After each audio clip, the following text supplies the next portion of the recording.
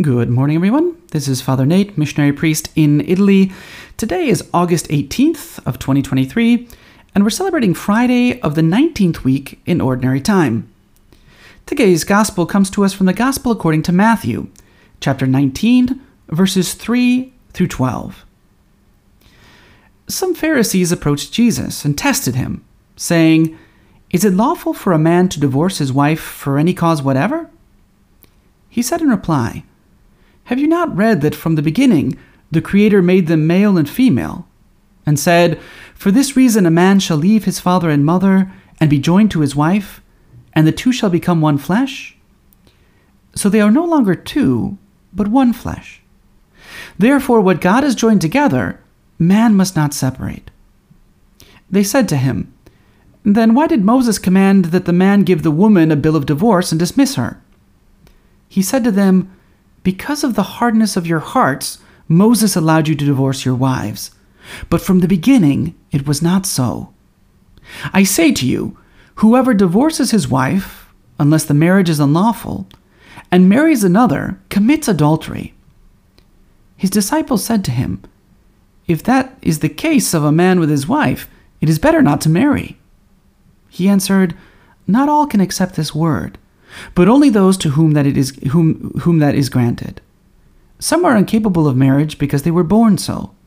Some because they were made so by others. Some because they have renounced marriage for the sake of the kingdom of heaven. Whoever can accept this ought to accept it."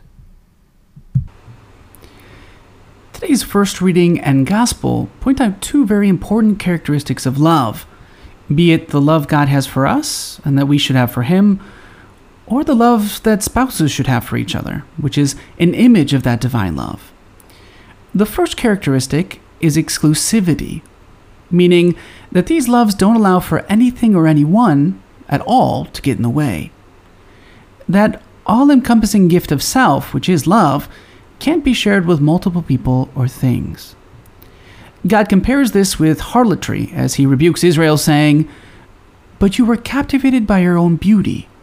You used your renown to make yourself a harlot, and you lavished your harlotry on every passerby whose own you became." Now, the second characteristic of love is permanence, meaning the love must last forever, in spite of the difficulties or challenges that it might encounter. If it gives up after a week or a month or even 15 years, it's not really love. As Pope St. John Paul II said, "The one who can't love forever can't even love for a day." In other words, the person who can't commit themselves to love and defend something forever won't be able to love and defend something even for a day, because what they have really isn't love if it's not willing to stick around forever. Now, it seems that the disciples are very aware of how difficult this is.